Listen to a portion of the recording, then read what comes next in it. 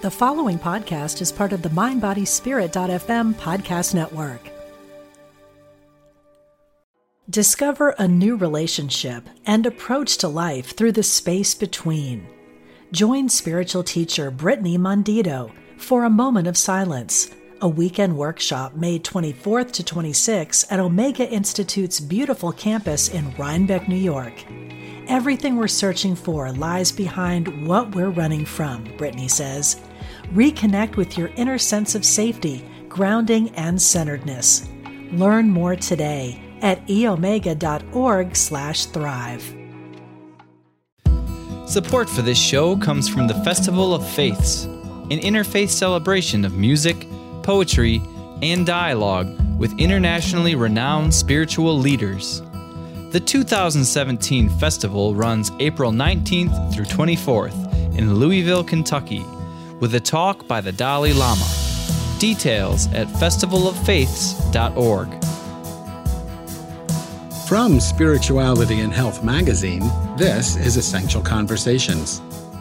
Before I introduce our guest today, I want to invite you to join me in Nashville, Tennessee, March 24th to the 26th, for Beyond the Parochial, a weekend seminar celebrating the publication of the World Wisdom Bible, an anthology of perennial teachings from the world's religions. Our mission is to place a free copy of the World Wisdom Bible next to Gideon Bibles wherever they are found. To learn more and to register for the weekend, please visit oneriverfoundation.org. Thanks. Our guest today is Dr. Ed Bastian, filmmaker, author, professor of Buddhism and mindfulness meditation at Antioch University, and president of the Spiritual Paths Foundation. His books include Living Fully, Dying Well, and Mandala, Creating an Authentic Spiritual Path. Dr. Bastian's essay, Find Your Path, appears in the January-February issue of Spirituality and Health magazine. Ed Bastian, welcome to Essential Conversations. Thank you, Rami. Great to be with you. Nice to be with you, Ed. Ed and I talk all the time. I should let our listeners know that we have been friends for decades.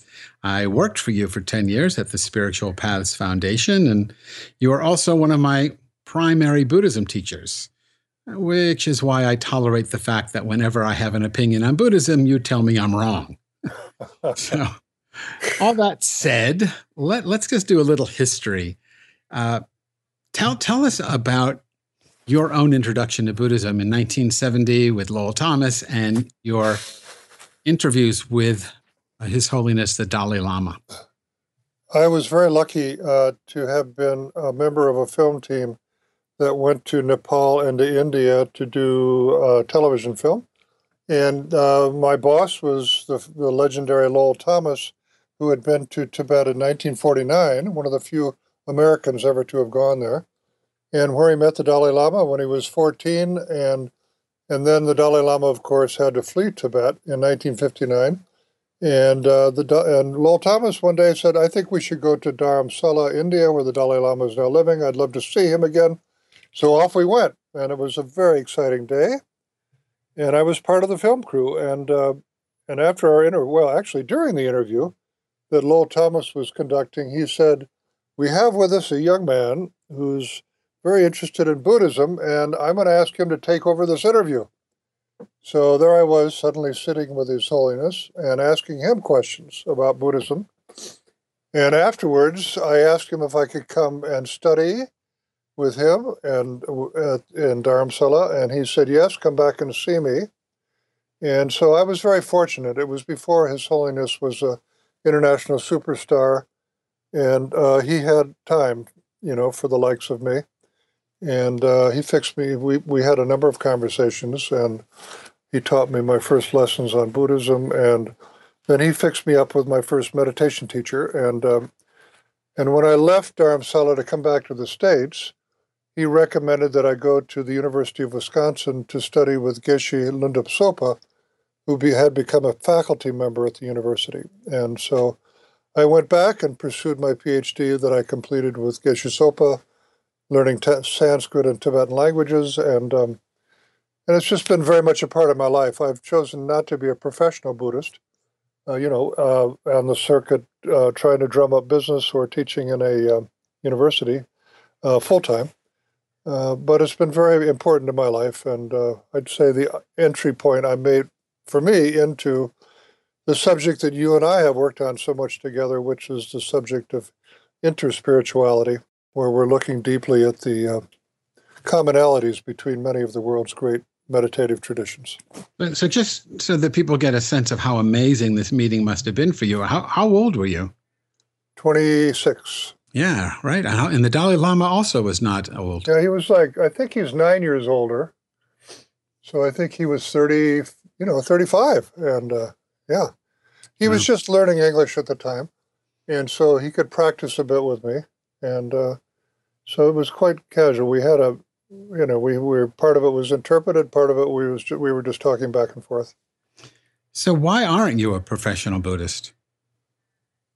I think I cared a lot about the subject of Buddhism and as a personal matter, not just as an academic one. And I found at the time that the academics were making it hard for me to practice, in the sense that when you were working in the university environment, you couldn't be your full self. You had to pretend like you weren't interested in the topic that you were teaching.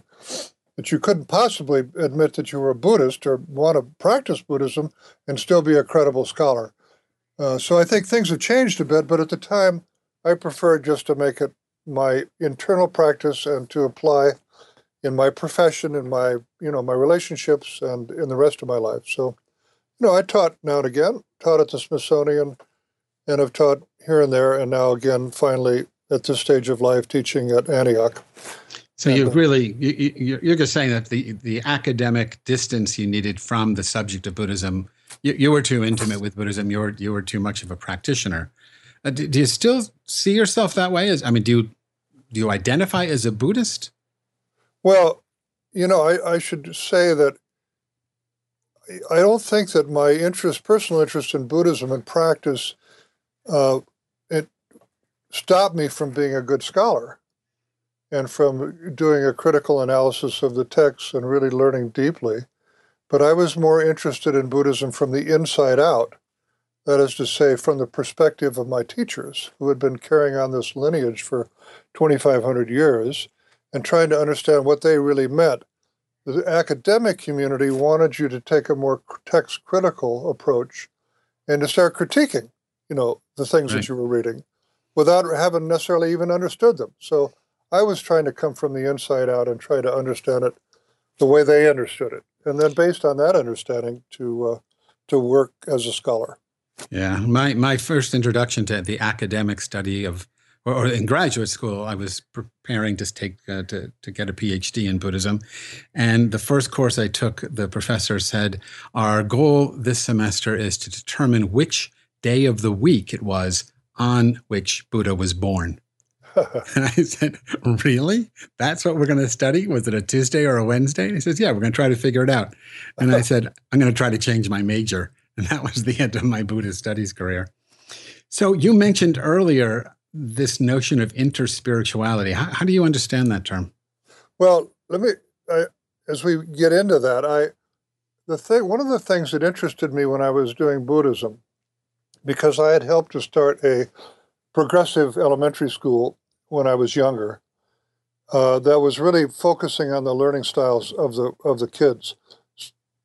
So that what was teachers was to help them teach the way in which they naturally learn, not a one-size-fits-all approach to education, which, leads out a huge number of students. So I began to see that same thing in Buddhism, and as one does sort of a text-critical analysis of the Buddhist scriptures, you see that the Buddha was teaching to different types of people in each of these different sermons. So in the actual sutras or the scriptures, they would say, the Buddha was teaching to so-and-so was such and such.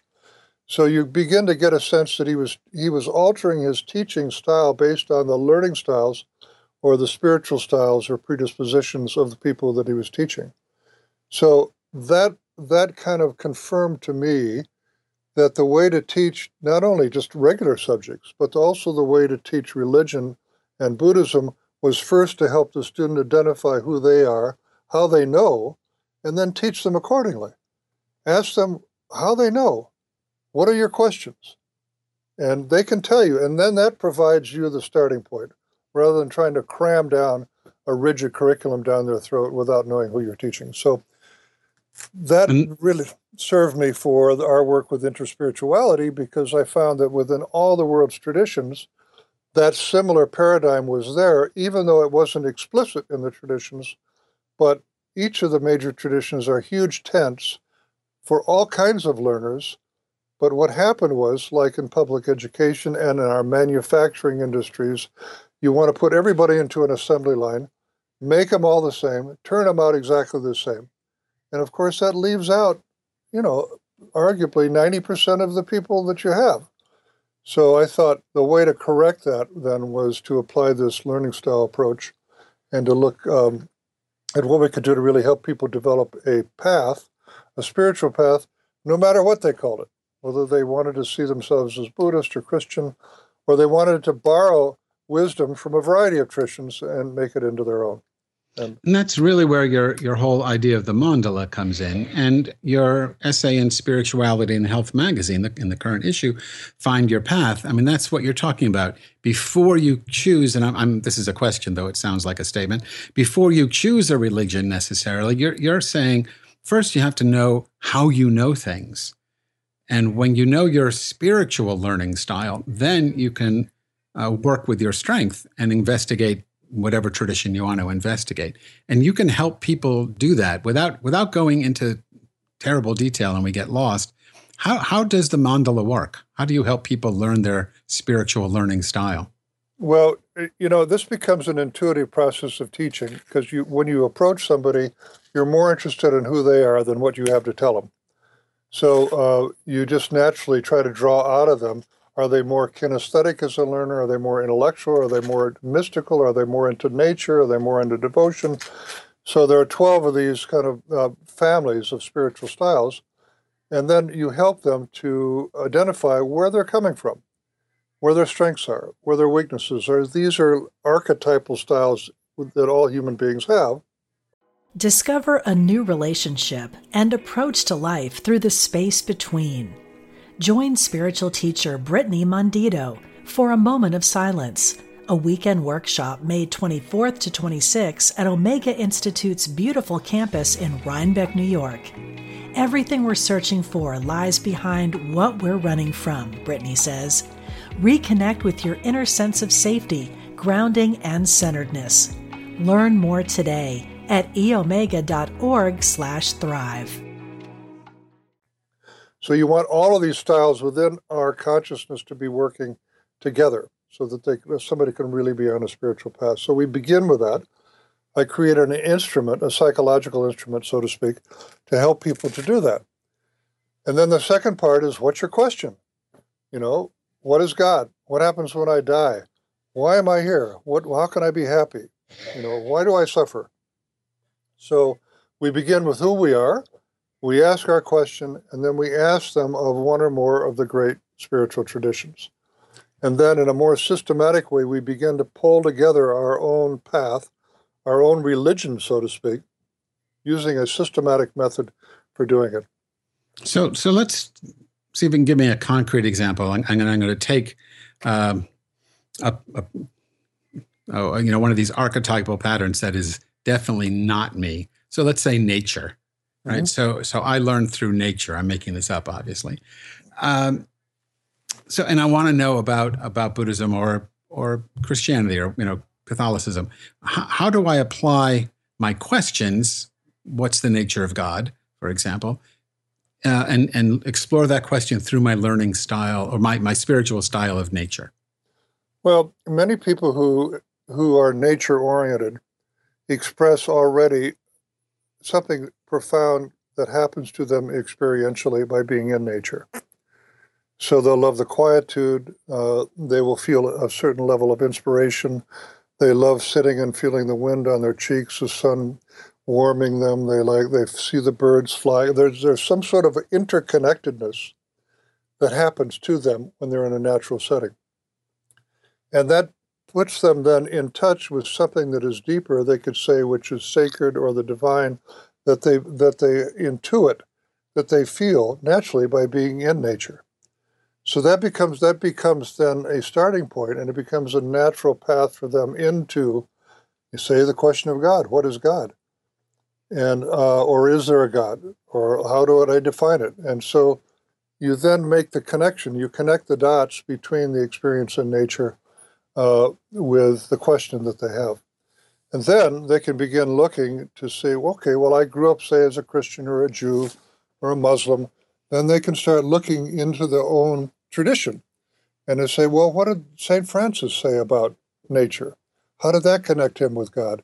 Or how did, Rumi connect with nature? Or how did Ramakrishna connect with nature? Or how did, So you help them then reconnect and to find things in their tradition or in a variety of traditions that really mean something to them, because it approaches how they learn, who they are, and the questions that they have at this point in their life.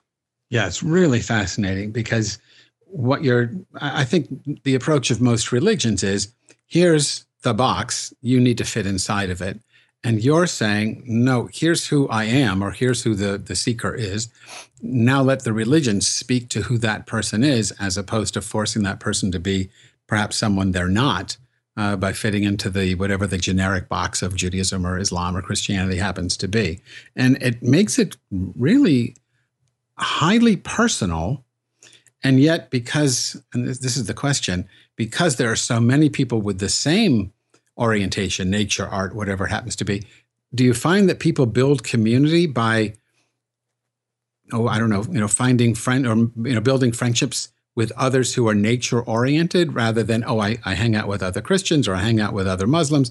No, I hang out with other nature people, and the religions that we integrate into our archetype, or however you want to put that, it's the archetype that binds us together as a community. Yeah, and you could be doing it across traditions. So if you're, as a Jew, me as a Buddhist, somebody is a Christian, somebody is a Hindu, somebody is a Native American, all these traditions, if you all have that learning style in common, then you're automatically connected to each other.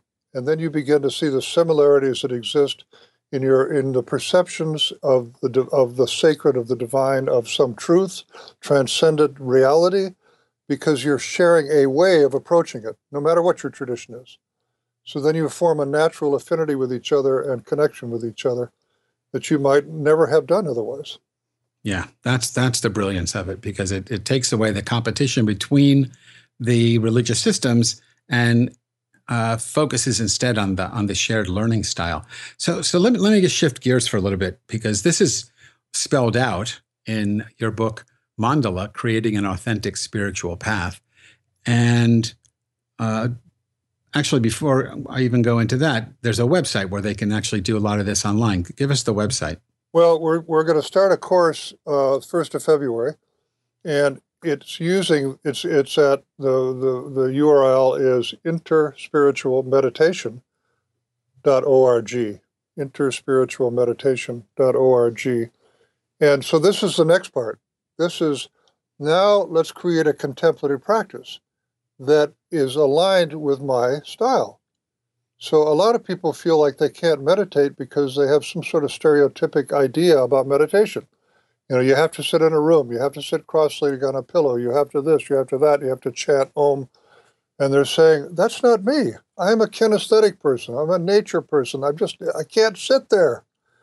So this 7-step meditation process begins with who you are and helps you to craft a contemplative practice using these 7 steps, where you can really build for yourself a mature and a sustainable meditation that fits who you are.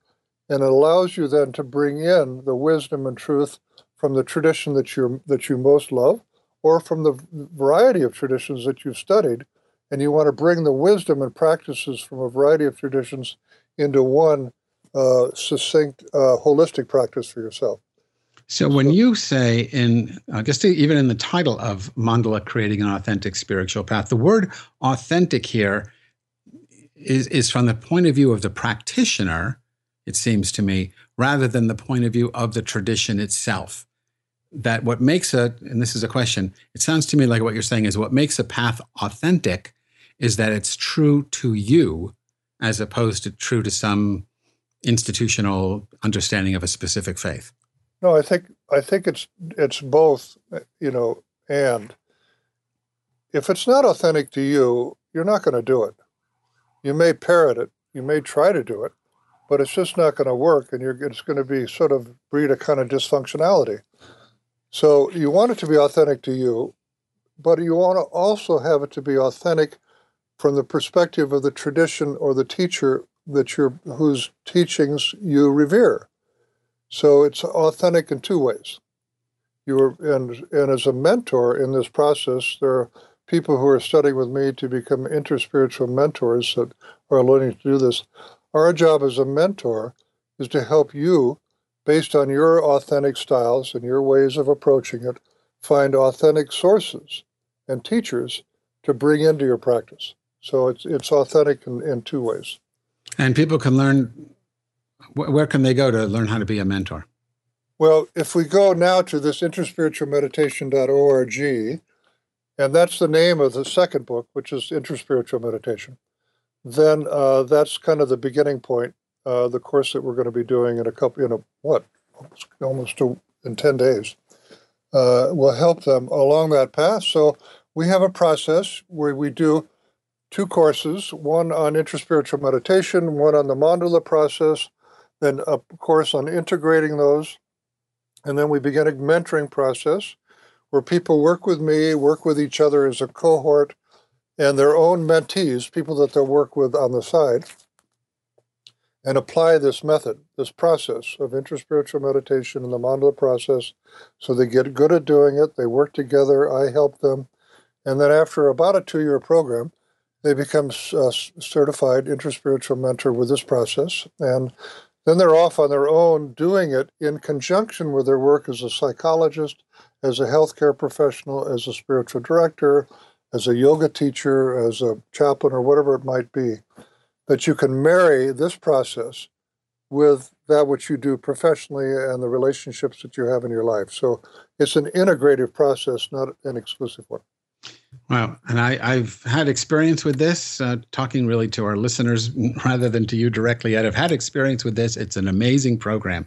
So I urge people to check it out. It's really quite fascinating. And that really is all the time we've got, Ed. My guest today was Dr. Ed Bastian. He's the author of Mandala, Creating an Authentic Spiritual Path. His essay, Find Your Path, appears in the January-February issue of Spirituality and Health magazine. You can learn more about his work at interspiritualmeditation.org.